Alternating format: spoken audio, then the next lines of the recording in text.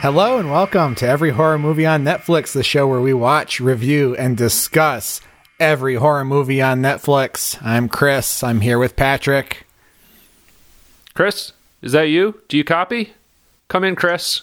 Oh, God. We lost comms. We got some comms comm issues on blockage. Patrick. Hold on. Chris? Let's reset. Steven? Are you there? Patrick, come in. Can you hear us? I can hear you, Houston. I can hear you. Okay. All right. Great. Good. All right. A little bit of a scare there. And we also have Steven with us today, as usual. Hola. All right. Steven's right here at Mission Command. And this week we Comms watched... fully functioning on Steven's end. Comms fully functioning all around. I think we're good. Life support systems are stable. Computers on. Recorders running. think we're all set to do this. For this week's episode, we watched Apollo 18, which by the time this episode comes out will no longer be on Netflix. So we'll tell you later if that's something to worry about. But first we decided, we're watching Apollo 18. Well, why not watch its prequel, Apollo 13? It's prequel. So at least Patrick and I have rewatched the 90s Ron Howard classic Apollo 13 with Tom Hanks, Kevin Bacon, Bill Paxton. And so we're going to talk about that for a bit. But first, we like to do a little horror roundup, catch up, figure out what else we've been watching or reading since we last met. So what's going on, guys? You've been spooking yourselves or what? I've got three things. Three things. They're all super brief, though. The first two are pretty highbrow. We have limited oxygen, so... The first two are pretty highbrow, or they're going to sound highbrow, but I'm not bragging or anything. These are just really cool, fun things to do. So UCLA has been hosting a series of free horror movie screenings every couple of weeks, hosted by Shockwave hosts Rebecca McKendry, Dr. Rebecca McKendry, and Elric Kane, and they did Alex de Iglesias' 1990-something movie, The Day of the Beast, which is, I don't really want to spoil anything, so I'll describe it as briefly as possible. It's about a priest who just goes rogue, and he thinks the world is going to end and the devil is going to appear, and he wants to find a way to stop it, and for some reason he decides that the way to do this is to commit as many sins as possible in an evening. It's a pretty wild horror comedy. The discussion from Rebecca and Elric was really enlightening. I also, similar to that vein, I found out at the last minute that Fangoria was hosting kind of a live chat about the documentary Horror Noir, A History of Black Horror. Tanaver Reed-Dew and some other amazing people were on that, sort of talking about that amazing documentary. Wasn't particularly enlightening to me, but it's fun to watch like awesome black women talk about the history of black representation in horror for an hour. It's pretty cool. And then the last spooky thing I did is I finally watched Jocko Anwar's The Queen of Black Magic on Shudder. And all I will say about this movie is if you are creeped out by centipedes, don't fuck with it. I'm not really. It's kind of far down my list. You might be after this movie. There are a lot of them, and they're pretty big, and they're coming out of skulls and people's mouths and shit. But this is a remake of, I think, an 80s or early 90s Indonesian film. He also remade the Indonesian film Satan's Slave a few years ago. And yeah. I was wondering how I knew that name. Yeah, I've brought him up on the show before, and he's just somebody to watch. If you look it up on Shudder, the original and the remake have very similar titles. I think one has "the" in the title and the other doesn't. Whichever one you watch, you're going to have a blast. I highly recommend them both. Would you say the centipedes crawling out of people's mouths were better or worse than the centipedes crawling out of people's mouths in Halloween 3, Season of the Witch? Better. Some of them look a little cheesy, but just the visual, even with bad CGI, just does something to me that I can't describe. Good to know. Yeah. Good to know. Well, I kind of took Steven's script for this week. I watched 2 cult movies from the 70s. Oh? And I'm here to report. The first one I watched was Tourist Trap. Yes. Oh, I've been wanting to watch that. Yeah, Tourist Trap from 1979. And the main takeaway from this movie for me was that 1979 looks like maybe the best year to ever be alive. And I wish I had been there. Like my parents were like, I did the math, I forget, but my parents were like 20 and 26 in 1979. Oh God, to be 26 in 1979. But anyway, as far as like slashers of that era go, it was fine. I don't really like slashers of that era. They move like molasses. They're kind of dumb.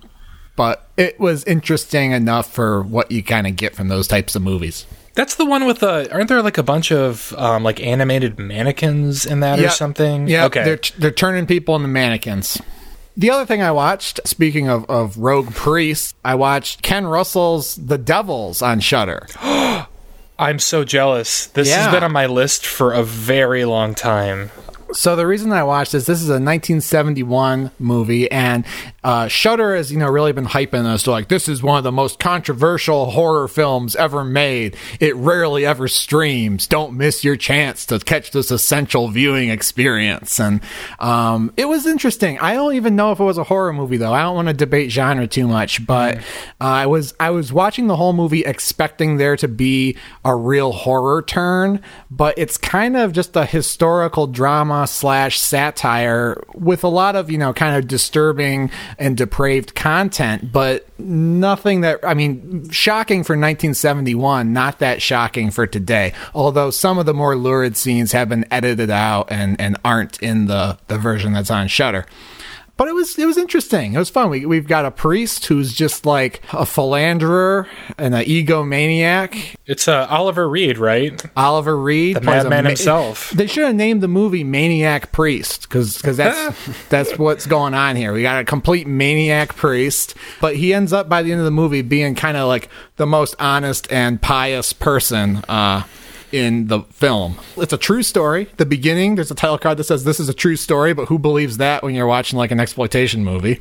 And as a real story, it was kind of horrific and interesting. And I guess Ken Russell was a devout Catholic. Did not know that. And so this movie is very kind of anti-Catholic, but I think it's coming from a pro-Catholic place where it's kind of just, critiquing your friends a little bit. I don't know.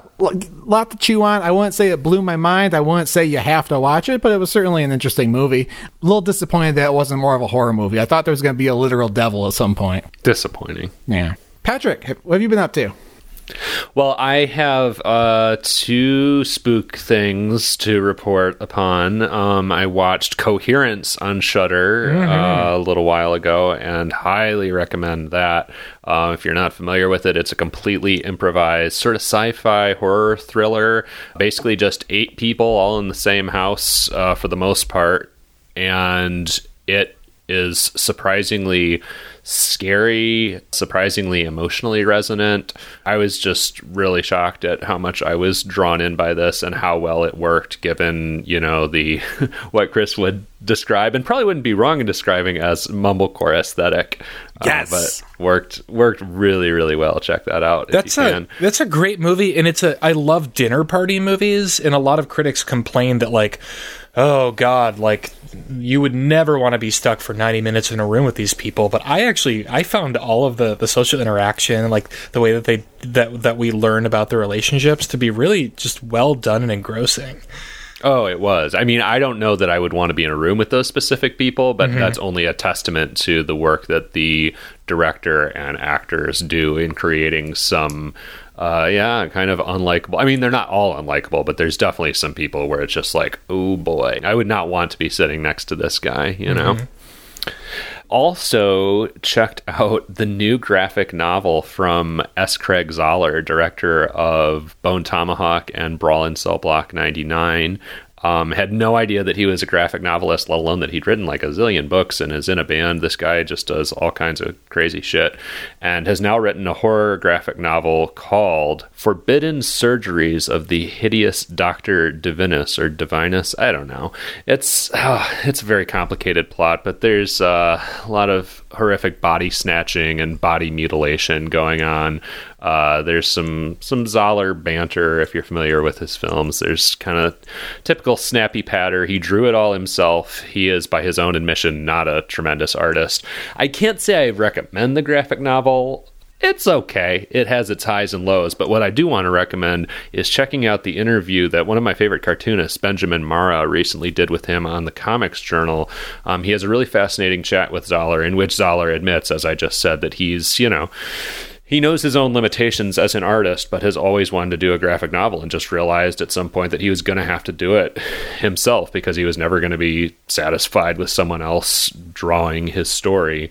And I found it weirdly inspiring as someone who loves comics and has written some comics and has been wanting to make a comic or a graphic novel for ages, but has never done it. And Zahler's just like, just do it. Like, just work with whatever you've got. And Yeah, I like What would Todd do? Exactly. Yeah. Like hell I won't. So, like I said, check out the interview if you're really into Zahler, I guess, and don't know about his graphic novel already. I guess go check that out. But if you're any kind of a creative person, read this thing with him. He's very frank about the limitations of his own abilities. He's even very kind of self-deprecating about his ability in film and music as well. And it was all really interesting just to read this, again, very frank self-assessment from a creative person who nonetheless has been extremely creatively prolific. All right. Well, with that said, I think it's time for us to head into orbit. As I said, we watched Apollo 18 this week, but first, we're going to talk about Apollo 13, 1995 classic. I'll be back in about 90 minutes. Now, Stephen, have you seen Apollo 13? I mean, yes, I have. No, I have. I remember seeing it with my parents when it came out on VHS in what year was this? 95. Yeah, so I remember nothing. Tom Hanks is in it, right? Yeah, all right. So I that's all I remember about this movie. Cruise, Steven. It's Tom Cruise. If it had been Tom Cruise, nothing would have gone wrong. They would have landed that thing on manual.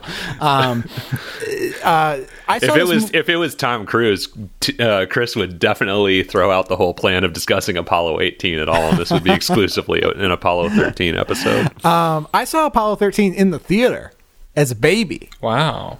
When you were Babby.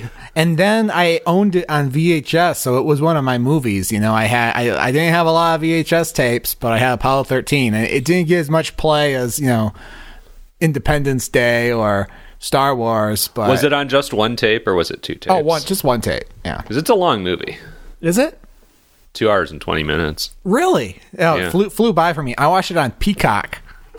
Yeah. Are you a Peacock subscriber? Yeah, it's free. So I just made an account, and they showed me Apollo 13, and they cut in with commercials like every 15 minutes. Okay, gotcha. Guess I shouldn't have paid $4 for it. Yeah. But yeah, Apollo 13, the true story, much like The Devils, it's a true story of the 1970, was it? Oh, I don't remember. Yeah, I think that's right. It was the doomed 1970 space mission. It was going to be the third mission to walk on the moon, but about 2 days into the mission, as they got close to the moon, an oxygen tank blew up, completely devastated their ship, and they had to make it home based on with their wits and technical knowledge and people playing jazz back home at Mission Control. And I mean, this is just a great 90s movie. What more can you ask for? We got Ed Harris. Oh, Ed Harris just being more Ed Harris than Ed Harris has ever been. Gary Sinise, really the true hero of the film, holding things down at Mission Control as the astronaut who didn't get to go but ends up saving their asses from back home, which is not strictly true as far as the real life story goes, but it's a great character in the movie. Well, that guy did help out, but the character in the movie is a composite of several people who ended up contributing expertise from the ground. That's fine. Composite characters are the most acceptable form of historical embellishment to me. As long as the things that you see happen actually happens. Yeah, I mean, we obviously don't need to spend too much time on it, but like, it's a movie that everyone has talked about and is generally well regarded as a phenomenal film and a great reenactment of these events. I was fascinated to learn how they did these anti-gravity scenes. Have you read about that shit, Chris? Oh, yeah. Christopher Nolan eats your heart out. Fucking James Cameron eat your heart out. Like they got I will concede that. I will actually concede that. They got on this like huge jet plane that they used to train actual astronauts on that just does these crazy dives and they would shoot the anti-gravity scenes in I think it was 26-second takes. Oh, I thought it was longer than that, but that sounds like it could be right. But yeah, short takes. Might have been 27, Chris. Yeah. Might have been 27 seconds. But they did 600 and some of these just dives out of the sky to do all the anti-gravity scenes. That was fascinating to me. I mean, yeah, you watch this movie and it's Kevin Bacon and Tom Hanks and Bill Paxton, and they're in zero gravity. There's no CG. There's no bullshit. They're there. They got their bag of chips. It's all real. It's worth watching for that alone. And what really made an impression on me watching this movie for the first time as an adult is how, and this is in contrast, I think, to Apollo 18, which we'll be talking about. They really did not water down the technical detail at all.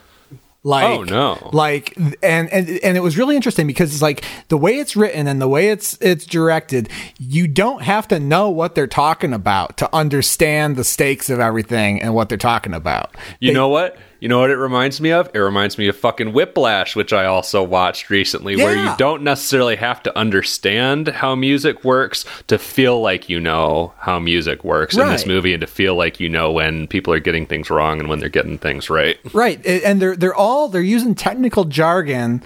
I mean, there's a couple explanatory lines where, at like Mission Control, where someone's like, "Wait a minute, you're saying this?" And they're like, "Yeah, that's what I'm saying." But for the most part, they just kind of stick to the jargon. Vincent D'Onofrio doesn't show up and tell you how to feel or what's going on. Listen, you know what? We're going to have to take you to fucking Vincent D'Onofrio class. We have listeners now who are saying you need to put some respect on Vincent D'Onofrio's name. You know, so is that true? You need to get it together. Have people reached out to us about that? Oh, yeah. Our dear friend and friend of the pod, Alyssa, I forget what she said exactly, but she said Chris needs to get it together as far as Vincent D'Onofrio goes. No, I'm doubling down. But yeah, no, I love that. I loved how, it was very suspenseful and it didn't seem to water down any of the technical details, but it was still accessible somehow, just in how the gravity of all the situations was communicated. Yeah, and I mean, it was interesting to me because as you know, I think we had this conversation at the end of last episode. I didn't even know what the fuck happened to Apollo 13. I couldn't have told you if the astronauts lived or died. If you had told me that mission number, I would have been like, oh yeah, that's like Neil Armstrong, right? And then I would have gone, well, no, that's Apollo 11, which actually separately is another great fucking prequel to this movie. I don't know if either of you have seen that, but the documentary Apollo 11 is incredible. But anyways, I didn't know the story of this. And so like the twists and how it all played out, I mean, I guess they're not twists strictly, but the many ways in which the mission goes wrong and the many ways in which they solve problems were, duly thrilling to me because I had no idea where it was going. And it did serve, and I guess this is going to be a segue. I don't know how long we want to fucking pontificate about Apollo 13, but I felt like I was already in the world when I got to Apollo 18. When you're throwing around words like LEM and shit, like lunar, actually I forget what it stands for, but it's Lunar Excursion Module, I think. Yeah, there you go. It's the thing that it's the lunar lander, the thing that you land on the moon. So I already knew some of the jargon. I just like felt like I was already in the world. I felt like I was an astronaut. I felt like I was back at home when I turned on Apollo 18. It was a perfect precursor to this experience. But you know what? All the shit that went wrong on Apollo 13, I am kind of a conspiracy theorist. I kind of think those guys didn't make it home. There's no fucking way they made it home with all that shit going wrong. Are you kidding me? One of them ran for fucking Congress. They replaced him with and then what happened when he got elected? You think it was like the alien bounty hunter or something? I think they swapped them out or something. If they died, they couldn't tell us they were in a space race. Wait, they can't lose 3 astronauts in space and tell us about it. What did you mean? What happened when he got elected? What happened to him? Oh, he died before he took office. Yeah, of Yeah, one cancer. of the astronauts. Yeah. I mean, Chris, a fucking Challenger blew up, and all those people died. We heard about it. Yeah, but that I don't know. I think that's different. That's because we saw the footage, man. They can't hide that. Yeah, they can't hide that. This though, like, Well, why would they? Why and would also they? the challenge. I mean, you're thinking about Apollo 1. Apollo 1, everyone blew up too, and that was the one that was. But like, there's no way all the shit, the power goes out. They have no air. They can't steer the fucking thing. They don't have enough power to turn on critical systems. And then it's like they have to re-enter, and they're going down the checklist of the 20 different things that could go wrong, and they all die. I don't think they made it home. I think it's a conspiracy. I don't believe it. Well, on that note, Chris, what did you think of the documentary we watched this week, Apollo 18? Before you even get to that, I just want to say, I obviously did not watch Apollo 13 for this episode. I'm delighted to listen to you guys talk about it, but I thought that homework was a complete joke. Oh, no. What? Would I ever joke about watching a 90s thriller? Oh, I almost blew off watching it just because I didn't have enough time. And then I was like, God damn it, I'm committing. I mean, Apollo 13 is a movie I've wanted to watch for a long time. Obviously, I've just heard great things about it. And you talk about it all the time, Chris. So I figured, what better time? The reason I talk about it, because you mentioned that last time too, the reason I always reference Apollo 13 is because whenever I'm doing something technical, because I work in video production, and obviously we have a podcast, and so I inevitably forget a piece of gear or something, and then I'm like, oh God, I have to make this work. It's the scene in Apollo 13 where they pour the shit out on the table, and they're like, we need to make an air filter using nothing but this shit. That's what I do. They need to make this fit into this, and this is what they have. Yeah, I'm looking through my bag. I'm like, all right, well, maybe if I convert this to this and run it through the computer and then put it out, well, it'll serve the purpose of the piece that broke or the piece I forgot to bring. But yeah, anyway, I'm just joking about it being a conspiracy. It probably wasn't, but damn, they sure beat the odds. Jim Lovell, I actually saw, is still alive. He's 92 years old. So much like Apollo 18, he may be also expired by the time this episode comes out. But he actually makes a cameo in Apollo 18 as one of the little rock creatures. The moon crabs? Well, he makes a cameo on Apollo 13. Did you know that? He does. Yeah, I did. Because I was watching this movie, I'm like, damn, that ship captain looks old. And then, turns out it was the actual Captain Jim Lovell. So Real dude. I got a space fact for you. Want to hear a space fact? Oh, always. Boy. Do you know why they launch spacecraft from Cape Canaveral and/or Houston? I'm gonna guess it has something to do with weather. No. Okay. People think it has to do with weather. People think it has to do with the abundance of ocean where they can drop shit into on takeoff.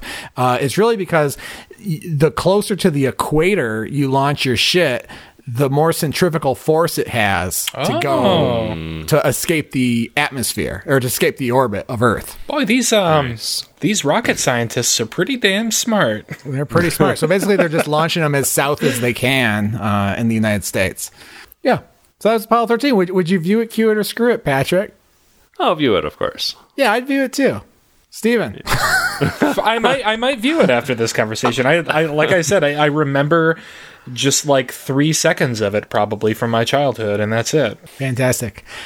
All right, well, what the hell did we watch this week? We watched Apollo 18. And let's see if we can escape the gravity of Apollo 13 to get Apollo 18 into orbit here. Yeah, so Apollo 18, it's a found footage movie, which I wasn't expecting. And it supposes that it is found, it's like, leaked footage that was recovered from the 18th Apollo mission, which officially never took place. They ended it after 17. In fact, I think Gary Sinise was supposed to be on Apollo 18 before they canceled it.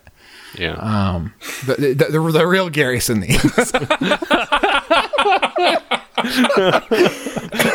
Well, He's one of those actors where like he did, he played like Lieutenant Dan and stuff. Yeah. And then he did the voiceover for like a World War II documentary series or something. And then he slowly kind of transformed himself to like the voice of America's armed forces. Like he does the army commercials and stuff now. And he's kind of like Dennis Leary, where he played the firefighter on TV and then he kind of became the like working man surrogate. Well, yeah, he's sort of one of those actors who, God damn it, why am I still talking about Apollo 13? No, we're just talking about Gary Sinise now. Well, he's sort of one of those actors where he has true natural charisma. He is charismatic, but it just feels extremely natural in a way where it's like, wait, how did this guy become an actor? It's kind of like, and this is a very strange comparison, I guess, but to me it's similar to Jason Statham, where I'm like, why is this guy not just like the obnoxious guy at a bar? Like, how did he ever become a movie star? I mean, and I like Jason Statham. He's very good at what he does, but to me, he seems like almost too regular guy-ish, where it doesn't quite gel. It does and doesn't quite gel, I guess, in my head, that this is an actor. I mean, that was what was so great about the 90s, and I talk about it all the time. Just we had great character actors, and I really don't feel like they're pumping out character actors these days like they used to. Oh man, you're going like full boomer about the 90s now. Yeah, I mean, it was better in my day. Well, I think Gary Sinise is overdue for a comeback. The synchronicities are piling up, and we might be on the edge of helping that happen. He was also a big focus of the most recent episode of the King Cast. They were talking about the Green Mile, which also, Google the cast of the Green Mile if you don't remember. Like, talk about every great character actor of the 90s. It's, like, mind-blowing. But they were also speculating on, like, what the fuck happened to this guy? Like, he was a household name, and now, I don't know if he does, like, network TV or what. Was he a household name? I don't know. Gary Sinise? Yeah. I feel like everyone knows Lieutenant Dan, at least. Yeah, so he's a household name. Yeah, all right. Yeah. Okay. Man, guys, it really seems like we don't want to talk about Apollo 18. Can you imagine No, that? I actually do. Okay, so All right, here's set it up for us, Patrick, because I'm at a loss. Well, I mean, it's a fairly simple movie. Like, I mean, like you said, it's found footage, but it's sort of unique, at least to me, in the sense that it is, it is set in 1974. Yeah. Mm-hmm. Right? Yeah. And is, all the footage is shot to look like it's from 1974. There's some motion sensing cameras that I don't know that they necessarily would have had in 1974, but whatever. I'm willing to overlook that. I don't know. We go into space. We get up to the moon. There's a Russian lander, Russian LEM on the moon, and weird rocks that keep moving around, and weird alien chittering sounds that the astronauts keep hearing. Yeah, they're not alone on the moon, and kind of the question for the movie, because it's a 3-man crew just like the Apollo missions, and you got the one guy who stays in the command module floating around the moon, and then the 2 guys who go down the LEM, and they start traipsing, and they know they're not alone. And but the question is, what's down here? Is it Russians? Is it aliens? And really, I had very low expectations for this movie. I wanted one shot that was as horrifying as the alien walking out at the birthday party in Signs. Yes.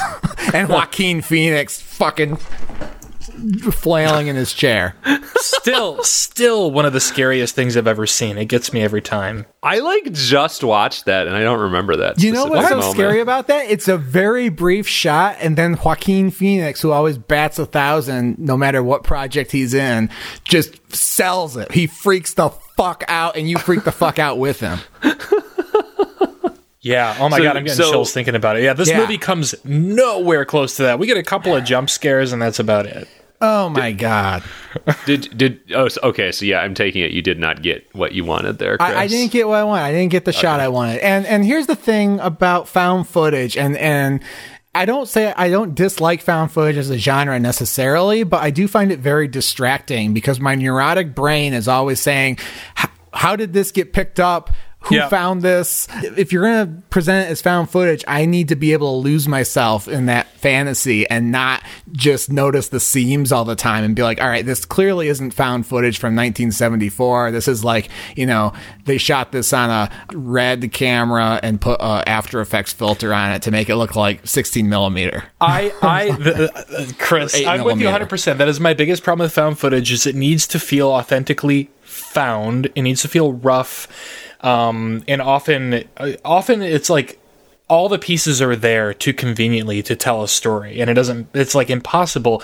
But as far as After Effects goes, I was in an editing class the year this came out, and I think I have used every single cheap After Effects filter that is in this. So that was distracting for me as well. Like, oh, I know that's just like an automated thing that you can throw in to make something look old or look like it's a VHS tape or make it look like it was shot on film. Mm-hmm. But in this case, it does make sense. Like, there is an in-narrative reason for this to have happened. I mean, especially this is another thing where it made sense in the context of Apollo 13, because there's this whole extended scene in Apollo 13 where they do a live broadcast from the ship where they're doing like a tour of the ship. So it totally made sense to me that, 4 years later or whatever, they would have cameras. They'd be documenting this shit, of course. Sure. And the cameras are always placed. Like, there's a camera up in the corner of the shuttle or whatever. One of them's holding it as they go down into the lunar crater. The main one that, as I said already, kind of stretched the boundaries of reality, I guess, to me, were these motion sensing cameras that they set up on the moon. But whatever, you got to have something in there to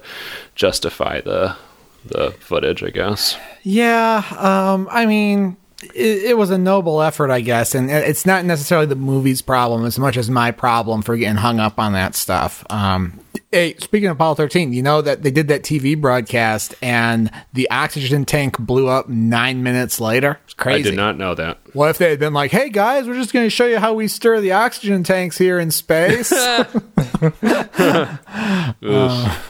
no one was watching it anyway, I guess, right? Right, which was another thing that blows my mind. I mean, this issue ties into either Apollo 13 or 18. You learn about this in Apollo 13, and it was true in real life, too. I mean, apparently the American public just stopped giving a shit about the space program like the minute after Neil Armstrong got home. Like, by the time of Apollo 13, no one cared. They didn't, there was like they did this whole live special and no one ran the footage, and then they end up scrapping the whole program by the time of that Apollo 18 was supposed to go up. That all kind of surprised me in general. I thought the space program went on longer than that, to be quite honest, and that public interest in it would have persevered longer than it did. The space program did the lunar mission program. I'm sorry. Yeah, no, we continue to get great new developments in mattress design for decades to come. I mean, it served its purpose. We just weren't going to the moon. We just landed some robots on Mars and shit, and it's like, I saw it on Twitter. I didn't see it on TV, but I saw they sent back video. They sent back sound. This thing's like got a microphone recording the sound of Mars. I listened to that and I was like, this isn't something I should be hearing. I'm not meant to hear this. I don't want to hear this. Thanks, Space Force. Yeah. Well, so this footage is apparently found, decades later and uploaded to lunartruth.com. And I will say it was to my relief that I did not get a virus when I went to lunartruth.com like I did on the Unfriended episode. Does it work? No, it's a dead link. I will register that shit right now and redirect it to our website. Yes. I wonder what was there when the movie came out, though. I mean, it was probably just the promo website for the movie. Although the link appears at the end of the movie, too, as though it's a documentary where it's like, to uncover more of the truth, go to lunartruth.com. I'm going to get on the Wayback Machine right now and see if I can find it. Oh, good idea. I want to redirect it to my own blog where I talk about how the Apollo 13 astronauts never made it back. I'll report back at some point later in the episode on what I find. Very good. Very good. There's a lot, there's a lot of chilling stuff in the space program. Like, they have the statement that Nixon was prepared to read if the astronauts never made it back from Apollo 11. Oh, okay. And I've heard dramatizations of that, and it's basically like, yeah, these badasses laid down their life for a great cause. They'll never be forgotten. They died a horrible death, freezing and suffocating on the surface of the moon. Wait, it goes into that? It doesn't go into that detail, but it's implied. All right, gotcha. Anyway, back to Apollo 18. They go to the moon specifically to deliver what they believe is an unidentified Department of Defense payload. But it turns out that it's actually there to monitor aliens. I guess. And they're supposed to recover a certain amount of rocks, right? Because, who's this? Oh, it's just me. I'm going to drop a link in here for this. Someone just popped into our Zoom. It's Jay! That was one of the most unsettling things that's ever happened to me. I thought it was Laura Barnes. Yeah. Anyway, I thought it was the ghost of Jim Lovell. Anyway, yeah, because there's the line at the beginning where the guy's like, hey, we already got 800 pounds of moon rocks. They want me to go leave my family to get some more, put me on the moon. Fuck it, I'll do it. I'm a bro. And so they go and they're trying to recover moon. And I don't know. I guess we gotta save it for the spoiler on what's going on with the rocks and. We've already kind of spoiled it a couple of times, I think. I guess so. I did. All right. Yeah. All right. We won't. We'll, there's something alien about the rocks themselves, basically. Well, yeah, they're on the fucking moon. Don't get smart with me.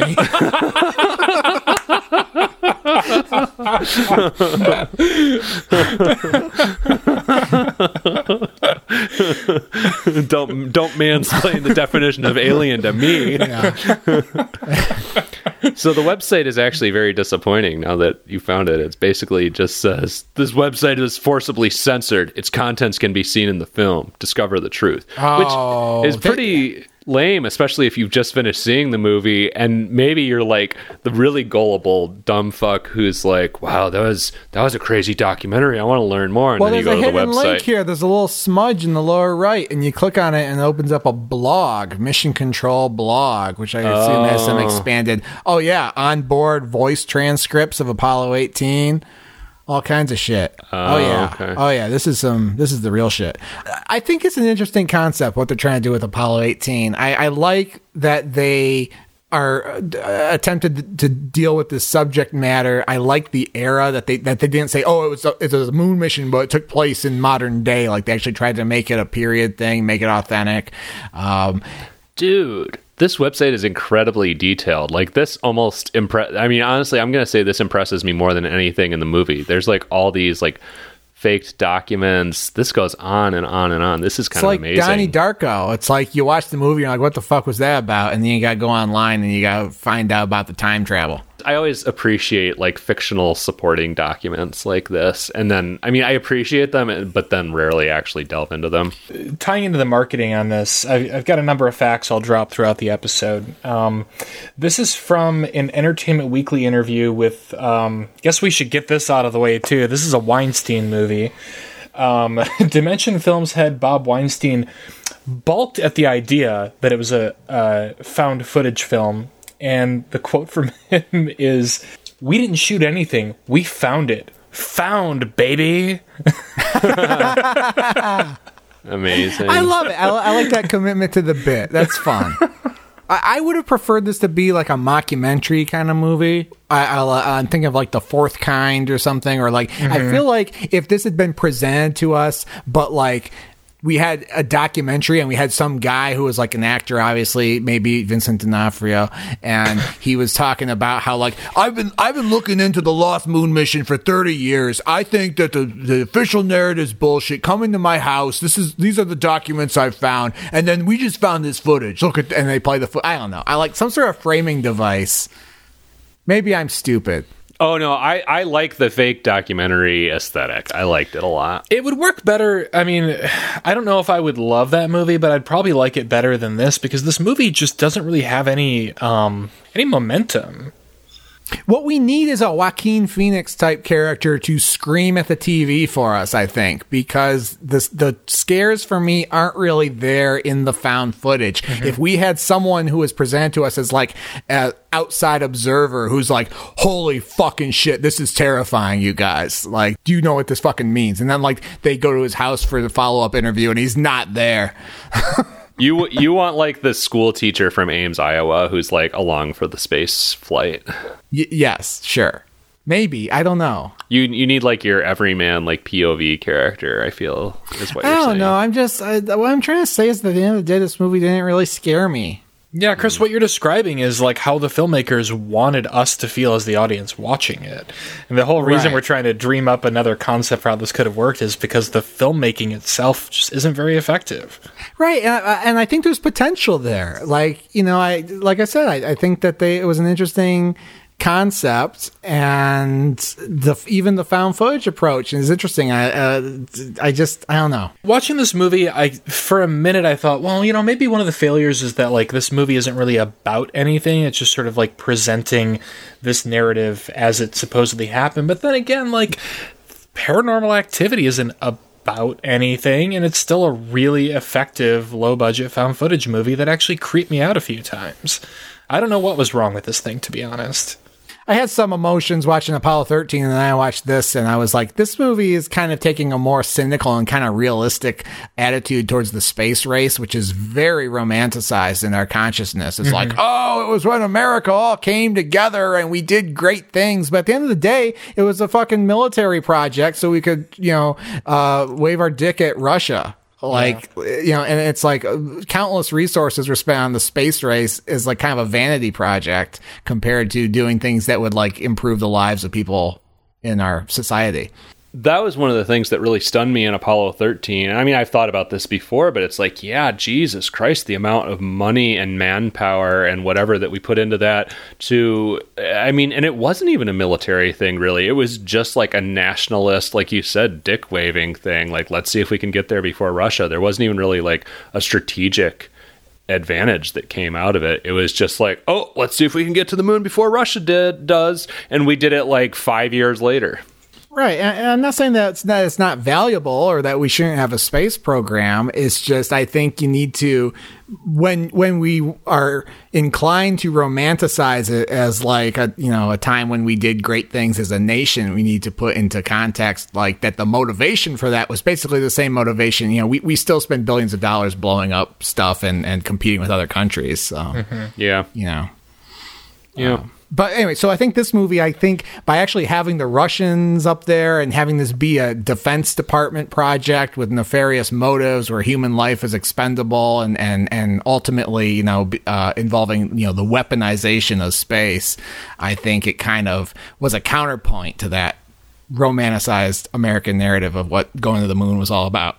Interesting. Another fact I'll throw out there is that NASA was apparently minimally involved with this picture at some point as well. So it does seem like the filmmakers had aspirations to at least make this seem technically realistic, if not to say something politically about the space program. So that's one interpretation of that, but to me when I hear that just sounds like NASA was not involved. Like NASA maybe responded to one of their emails and was like, oh yeah, probably not. And they were like, oh yeah, they were minimally involved. They sent an email back that said, we're happy for you, we're gonna let you finish. Apollo 13 was the best space movie of all time.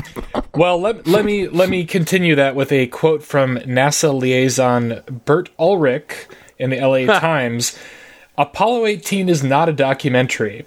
The film is a work of fiction, and we always knew that. We were minimally involved with this picture. We never even saw a rough cut. The idea of portraying the Apollo 18 mission as authentic is simply a marketing ploy. Perhaps it's a bit of a Blair Witch Project strategy to generate hype. But he did admit that they did something. He didn't have to say that. That's exactly what he would say if it were accurate. Yeah, that still sounds like not involved to me. He says the Apollo 18 mission. He does, yeah. But there wasn't an Apollo 18 mission. No, there really was. It turns out he slipped it. Turns out this is actually not a documentary. I mean, there probably was an off the books space excursion, if not to the moon, to somewhere else, right? You gotta. It's not outside the realm of possibility. Especially in the era, like you look at the stuff the CIA was doing in the 60s and 70s off the books, like what? We're just going to have this power to go into space and we're only going to use it for these things that we put on ABC at night. I mean, you can't tell me Donald Trump was president for 4 years and didn't get NASA to just like send him up there for a weekend at one point. Yeah.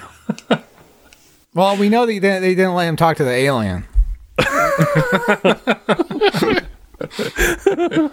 This was when he went. I mean, this is when he got elected, and then like in between his election and the inauguration, he goes and he visits the White House and gets like the tour. It's like and I was like, this guy has no idea what he just signed up for, and he should just come to the Oval Office. And Obama has the alien on the couch, and he's like, "You think you're man enough for this job, you son of a bitch?"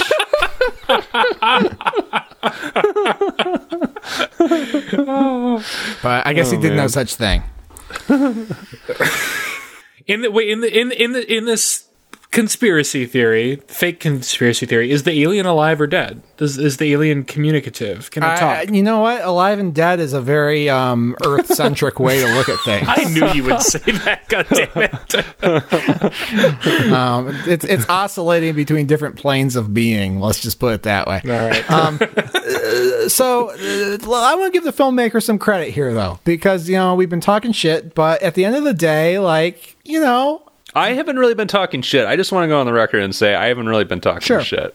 It's an ambitious movie, and I like that it's hard to make. It's like how we talk about period pieces, and it's like you're not shooting for the lowest common denominator if you're making a period piece. You're probably also not shooting for the lowest common denominator if you set your movie on the moon, where it's just hard to make a movie. And all in all, considering the resources they had to work with and NASA not returning their emails and not having a lot of money. The way you just said that made it sound like they shot it on location on the moon. Yeah. But, a noble effort, I think, for a small production. No, yeah, I enjoyed this. I appreciated it. It's not a great film. It didn't offend me at any point. And it just felt like something dopey and fun that like me and Chris would dream up on GChat and then like throw together over the course of 5 years and only end up making a third of it in that time. You guys would dream up something so much more entertaining than this, though. This movie, even, it's 90 minutes, 10 minutes of that is credits. Thank fucking God. It was a slog for me. Like, yeah, there's some initial interest in sort of the period detail, and the production design is pretty impressive. I will give it that. They definitely went through, and the language that they use seems to be pretty authentic, as you guys have verified. Some of the terminology they're using. But beyond that, this movie just, I barely remember it beyond a few key details, and I watched it yesterday. Like, it just doesn't really feel like there's any kind of a narrative going on.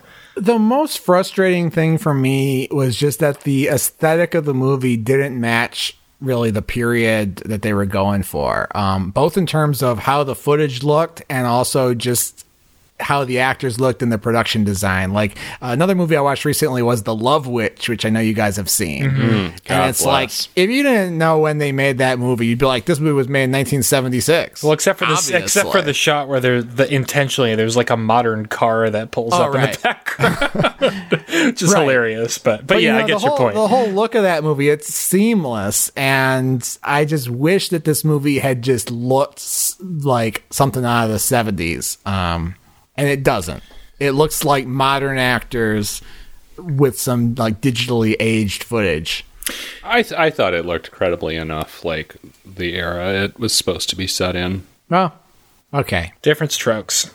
Well, we should go to the spoiler room, I think, so we can talk about the real shit and what this movie's really about and what happens. And I mean, it is just a funny indicator. And again, like I said, I enjoyed this movie, but it is a funny indicator of, like, I guess sort of how thinly sketched it is and how little is actually going on. That we've talked for, I don't know, like close to an hour now. And I feel like we've like barely talked about Apollo 18, the movie, at all. But also I feel like there's nothing to say that I haven't said already. We've talked to close for an hour, but like 35 minutes of that was about Apollo 13. To be fair. I should have set y'all a homework assignment of watching Apollo 11. That's for next episode. I do really want to see that. 11. I've heard great things. I need to see Damien Chazelle's First Man. Yeah, I want to see that too. There's just not a lot going on in this movie. Mm-hmm.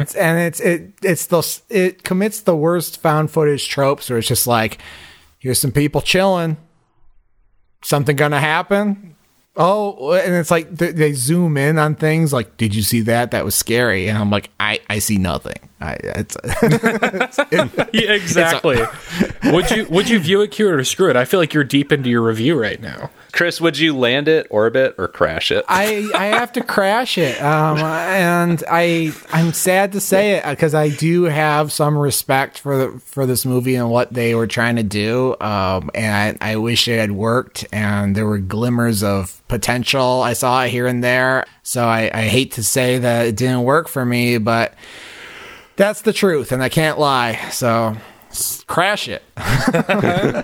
Steven, would you land it, orbit it, or crash it? Oh, crash it hard. I fucking hated this movie. I actually went back and revisited a little bit of it today because I felt like maybe I was in a bad mood or I missed something, but like this movie, as I said before, has no momentum. It's pure gimmick all the way through, and it commits what I think is the greatest sin in all of cinema, which is that it's just not interesting. I like films where something interesting happens on every page, whether it's a memorable line of dialogue, a cool shot, or a surprising moment, and this thing just plods along. At 80 minutes of actual film, it felt like a 2-hour movie to me. Yeah, that's actually an interesting point because I always try to pull something I liked from a movie. No matter how much I disliked a movie, every movie has something in it that's valuable and that I like. And honestly, this movie gets credit from me mostly for the concept and the ambition rather than anything that was actually on the screen. Yeah, I mean, I don't hold any malice toward the filmmakers. I mean, but then again, this movie seems like it was made with sort of a cynical bent. You know, it was cashing in on the found footage craze that was just booming at that time, having its second resurgence, you know, many years after Blair Witch Project. You know, it's a Weinstein production. Like, they were trying to, like, get the most bang for the smallest buck because they knew that they could make a ton of money off of it, and they did. And I would have liked to see it take some bigger swings. This movie just seems to kind of sit on the fence about what kind of movie it wants to be. I want to see some, like, you know, H.R. Giger, like, alien, like, alter shit on the moon at some point or something, you know, a little bit more imagination, I think. But it's decently acted. I think the production design was pretty good. I found the After Effects stuff distracting, but you know, ultimately, it's a movie that's competently made. I just don't understand why it was made in the shape that the script was in. So, crash it, Patrick. I'll orbit it. I had a decent time with this movie. I found it serviceable, entertaining. I liked the basic concept. I liked the faux documentary. I don't understand the criticism that it doesn't know what kind of movie it wants to be. I think it's extremely clear what kind of movie it wants to be. Let's dispel the fiction that Apollo 18 doesn't know what it's doing. It knows exactly what it's doing. It knows exactly what it's doing. I mean, I enjoyed it. After Effects, sure, obviously there's After Effects on it, and I never once thought that it was filmed on fucking VHS or something. But here's the thing, and I've been spending time on Reddit, and I've been spending time on the film and video subreddits where I actually have become a celebrity. I haven't become a celebrity, but I actually have expertise, and I already told Patrick about this, but it's interesting because it's like when I was starting off making videos, like I'd go online and everybody knew more than me, and now there's still most people know more than me, but there's a lot of children who don't I can actually help, and so I help them, and they're like, I'm glad you said help because I thought this was going a really dark direction. Like you're a bully, and they post things like, "How do I get this VHS look? How do I get this retro look? How do I get this crappy digital video look?" And it's like, just shoot it on a fucking mini DV. It's like $100 to get one of these cameras off eBay. Just shoot it that way. So it's like these guys like rented the most expensive camera that they could get their hands on and then tried to make it look like it was 8mm film when they should have just shot 8mm film. I mean, that's all fine for you with your expertise. For me, without that expertise, it worked perfectly fine, which I think is also the majority of the people who did and are going to watch the film. Yeah, I mean, this is a movie. Okay. This is a movie made for, like, you know, teenagers going out on a Saturday night looking to get spooked. Like, it's not for film aficionados. But for a film aficionado, and Chris, you have much more technical knowledge than I do, it is quite distracting. And I don't think it would be so distracting to us if it were a film that appealed more to our narrative interests.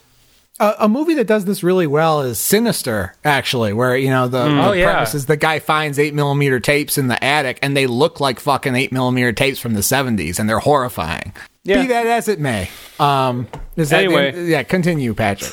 That's pretty much all I had to say. It's an enjoyable 75 minutes or whatever it fucking adds up to when you subtract the inexplicable 10 minutes of credits. I don't know that I would suggest now that it's no longer on Netflix that you go spend money on it. But if it happens to pop back up on one of your streaming services and the prospect of a sci-fi horror faux documentary about the canceled moon landing appeals to you, it more or less gave me what I was looking for. It didn't blow my socks off, didn't exceed my expectations, but, it floated the boat. All right, it floated the boat. Well, we're going to talk about some more in the spoiler room. We're going to talk about what's going on the moon, and what kind of horrors are actually there. Before we do that, though, if you have your own opinions on the movie or have anything else you want to talk to us about, find us online. We're on social media and as Amoncast on most platforms, EHMONcast. You can find us on every horror movie on Netflix.com. We love to read reviews on your podcast services. Send them in. Go on our website, buy our t-shirts, do all that stuff. We love to hear from the fans. Especially if you want Chris to stop bagging on Vincent D'Onofrio. We want to hear about that. For every piece of mail we get defending Vincent D'Onofrio, I'm going to drag him for 3 more episodes. See, the funny thing about this is that you don't actually dislike Vincent D'Onofrio, right? No, not at all. Yeah, your only offense against him is reducing him to his part in Sinister. Or is it... Sinister. Which movie is he in? Yeah, Sinister. And okay, second time we mentioned Sinister in 5 minutes. Yeah. Which is maybe the only movie you've seen him in. Or no, you've seen him in Jurassic World. I saw him in Men in Black, too. In Black, yeah. Bugman. But yeah, no, it's all good. All right, well, we're gonna go from the command module over to the spoiler lander to save oxygen, and we'll see you in orbit very, very shortly. Check ignition and may God's love be with you.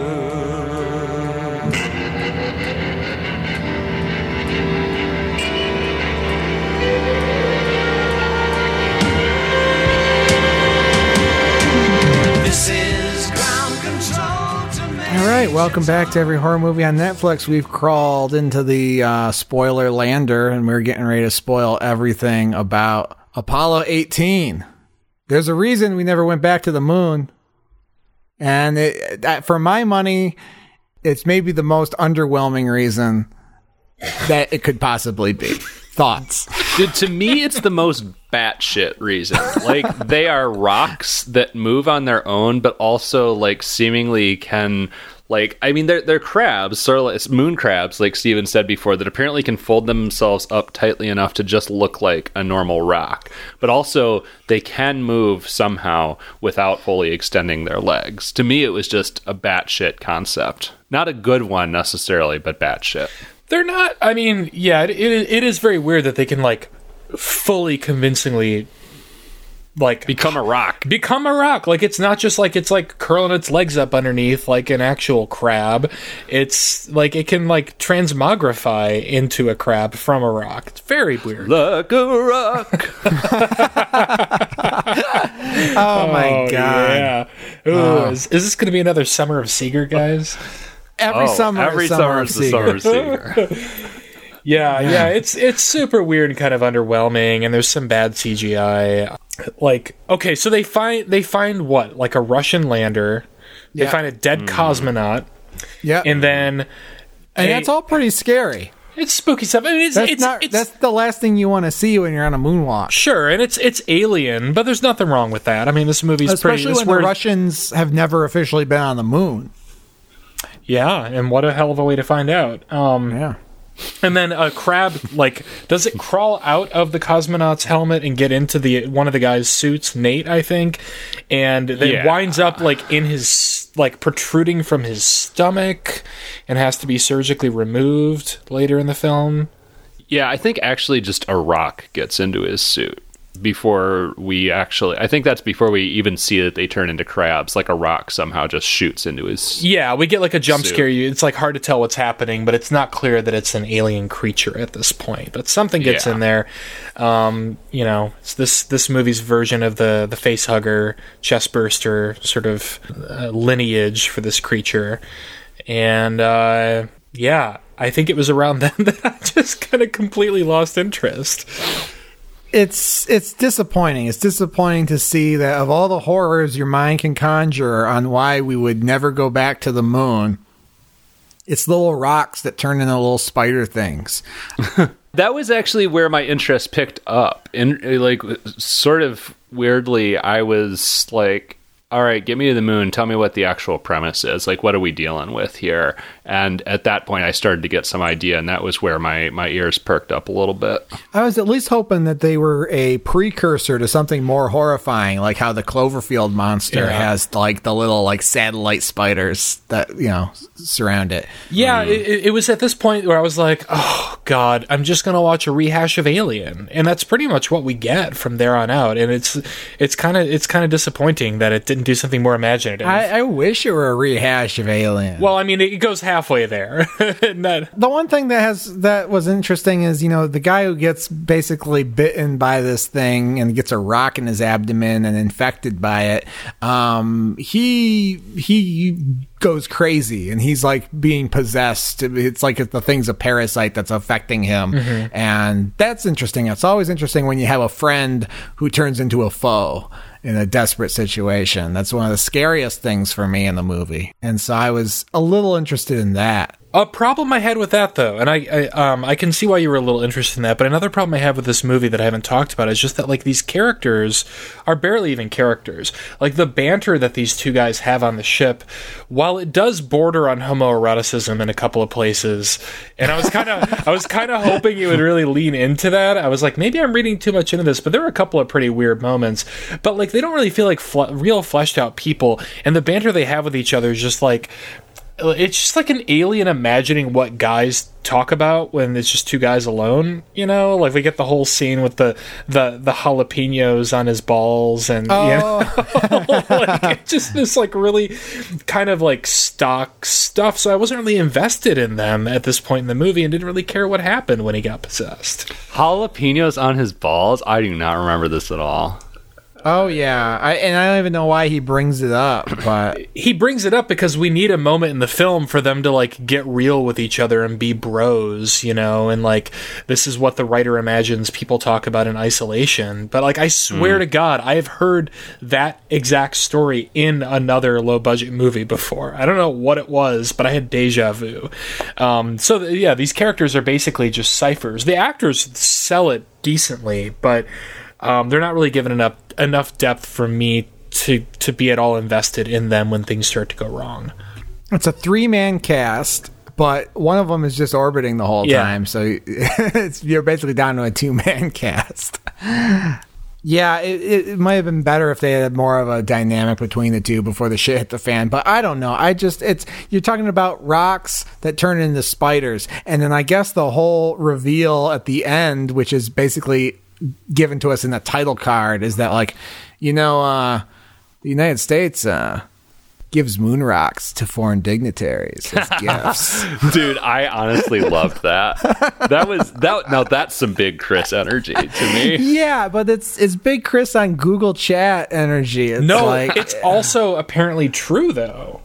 Well, yeah, it's true. That's a thing, but it's like the way, the way that I'm reminded of what Patrick said about 13 Cameras, where the ending felt like the worst punchline to the longest setup. It's like, is that the reason we didn't do anything more interesting other than have moon rocks that turn into spiders of all the things you could do on the moon? That just felt like a little stinger to me. That didn't feel like the point of the whole movie or anything. They like... At some point, the one guy who's been infected gets more and more fucked up, and they're trying to figure out what to do because the aliens are wrecking all their shit from the outside, essentially. So they decide to make a run for the Russian lander to make contact with Houston. And Houston basically tells them, sorry, you're fucked. We're leaving you there. Yeah. Which I did like that scene, but that's a dog food moment. How can you go wrong with that? Yeah. I mean, give me a dog food moment. Yeah, that's fine. I mean, I like that. I mean, that it's not like they just it's not like they just went to the fucking dog food store. Someone came up with that dog food moment. Somebody put blood, sweat, and tears into that dog food for you. No, you're right, and that was good. It's always good drama to have a character being told by somebody that has no recourse to. Oh yeah, by the way, you're gonna die. Yeah, and then their bro orbiting the moon is supposed to just head home, leave him. He says no. He says, fuck that shit. I'm not leaving the man behind. Gonna pick him up. Possessed bro, what? He gets left on the moon. Yeah, he gets BTFO. I mean, he's fully alienized. He's perma-fucked. He's full sicko mode. Yeah. So they take our remaining hero who talks to the deputy director of defense and is told, yeah, you're dying. He launches the lander, Talks the to Russian fucking lander. Dick Cheney. Yeah. The devil's Ed Harris. Launches the lander towards the little spaceship, but the fucking moon rocks basically turn into spiders and attack him while he's flying. So he can't control the damn thing, and he ends up crashing the lander into the command module, and everybody dies. Which leaves the question, how the fuck did they recover all this footage? Well, so I mean, I kind of thought about that, but I mean, like they were. It was in the black box. It landed on the moon. No. I go back to Apollo 13. They sent all that other video back from the spacecraft live. So theoretically, all this shit is being streamed back to, well, not streamed, but broadcast back to Houston. So I guess Houston has taken it. It's not, though, because they don't have communications. This movie was made for $5 million. I don't expect, a fucking master, a logically, impregnable masterwork. But they go into great detail. This is why it was distracting for me. I'm kind of with you, Patrick. I mean, for what this movie's trying to do, but they go into great detail about each kind of camera that they have, whether or not it's film, whether or not it's video, and they've got these handheld 8mm cameras that are shooting on Kodachrome. They make it a point to mention that. Oh yeah, they're like, we got 300 feet. So I'm like, well, how do they recover that? How do they recover these 8mm cameras that they're carrying around that they're capturing half of this footage on? That's just on the moon. Oh well, that was Apollo 19 went and got it. Yeah, they sent Apollo 19 back to recover the footage and to pick up more moon rocks. Yeah. Okay. And because of ungrateful sons of bitches like you, we're never going to get to see how it happened in Apollo 19. And then they gave the moon rocks to dignitaries, and that's why we had that rash of South American presidents getting killed by alien spiders in the 80s. I love that's the Star Wars prequel version of a sequel to this movie, where there's a whole movie about going back, knowing what the threat is on the moon, being prepared for it, so it's not really a threat at all to the characters, just recovering the footage and bringing it back. Just give me the movie where Robert Redford plays a CIA guy whose job is to give moon rocks that are actually aliens to people. Yes. I mean, basically the prequel to Captain America, the Winter Soldier. The moon rocks in that? Well, no, but he's a fucking government fuck. I mean, he would definitely have the moon rocks. His character in that movie would definitely have the moon rocks. I mean, that's all right. So here's something. I'll give it some credit. It is a take that I have not heard before. Moon rocks are actually alien parasites, and that's why we give them to foreign dignitaries. Yeah, that's why I said it's the most batshit possible scenario we could wind up in. And like I said already, I don't know that it's a good one, but it's batshit, and I kind of loved it. I was just ready for something scarier, I guess. You got these big, deep, frozen craters on the moon that you can't see into. It's all dark. You got these desiccated cosmonauts and these ransacked ships, and it's oh God, why didn't we go back to the moon? What's out there? Ah, it's a rock that turns into a spider. Yeah, I would love if the spiders were a precursor to like bigger and badder creatures over the course of the film. Like that Or would have been just a lot more something fun. weird, like they go around the other side of the crater and they see like their own fucking ship and like clones of themselves or something. I don't know. Hell yeah. It's like I just feel like any given Twilight Zone episode would put someone on the moon and give them something existentially terrifying to encounter, and we get rocks and spiders. This is making me want to see Moon again. Never saw that one. Good shit. Good shit. I've wanted to rewatch it, but to be honest, the Kevin Spacey of it all has kept me from doing it. I don't know. Oh, Kevin Spacey plays Ed Harris in that one, doesn't he? Isn't it just his voice? That's enough to creep me out. Yeah, he plays Ed Harris. Wait, what? He plays because Ed Harris does Mission Control and like in Apollo 13 and also in Gravity. He's not Mission Control, isn't he? Like an AI in Moon? Oh. He's like the Yeah. voice of the ship. He's like the mother Yeah. or whatever, the daddy. That sounds right to me. I shouldn't comment on movies I haven't seen. You referring to Kevin Spacey as daddy in the context of everything we know about Kevin Spacey creeps me out way more than hearing Kevin Spacey's voice in a movie. For a second, I thought that went unnoticed, and I was a little relieved. Oh Lord. Oh man. Moon rocks are fascinating, though. There's a book called The Case of the Missing Moon Rocks that begins with Operation Lunar Eclipse, which was a sting operation to recover... I'm reading this directly from Wikipedia, by the way. To recover a piece of the moon brought back by American astronauts. I'm not going to get into it. Look it up. It's fascinating, though. And apparently some of these things are worth, like, millions of dollars and are still missing. I mean, yeah, it would be great to have that kind of shit. So here's my plan for how I want to spend my life. I want to get a little cabin up in Manitoba. Okay. And on snowy days, you know, when you have like weeks or months of snow, I'm going to get my pilot's license. I'm going to fly a single engine plane around looking at the snow, looking for meteorites because they stand out in the snow. That's why they find them in like Antarctica so often. Oh, okay. And I'm going to start collecting meteorites. And because how cool is that? Have a meteorite in your house? Yeah. What could go wrong? What could go wrong? Maybe I'll get superpowers. Yeah, it's a good thing I'm wearing my Creep Show shirt for this episode. That sounds very Jody Verrill to me. You're going to turn into a Moss Man. I'm just still mad about the ending of Man of Steel. Can I talk about that real quick?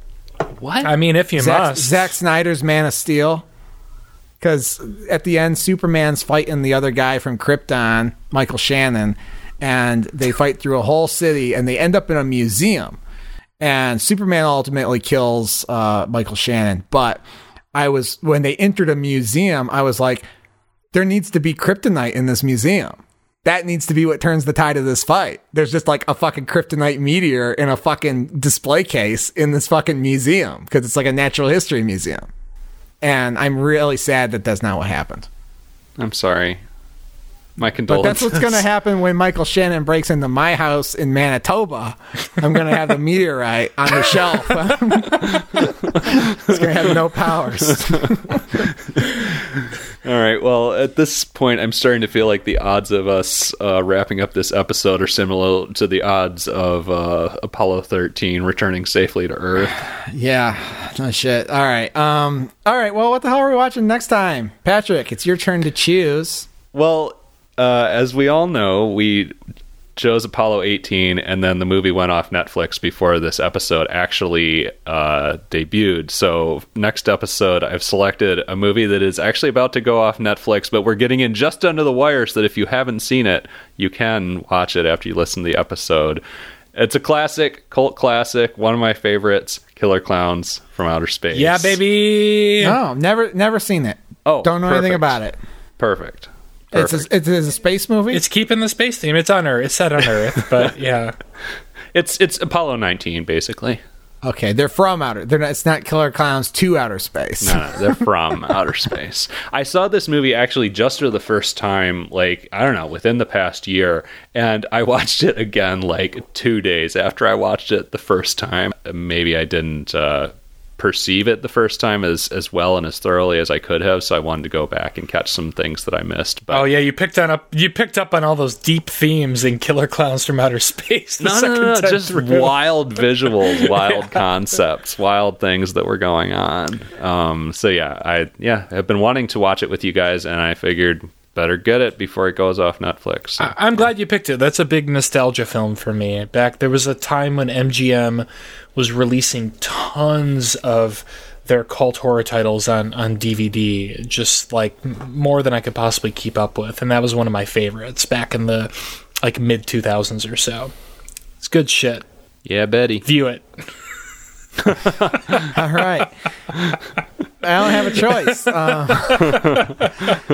So that'll be in 2 weeks. We're watching Killer Clowns from Outer Space. Until then, like I said, catch us online, send us a message.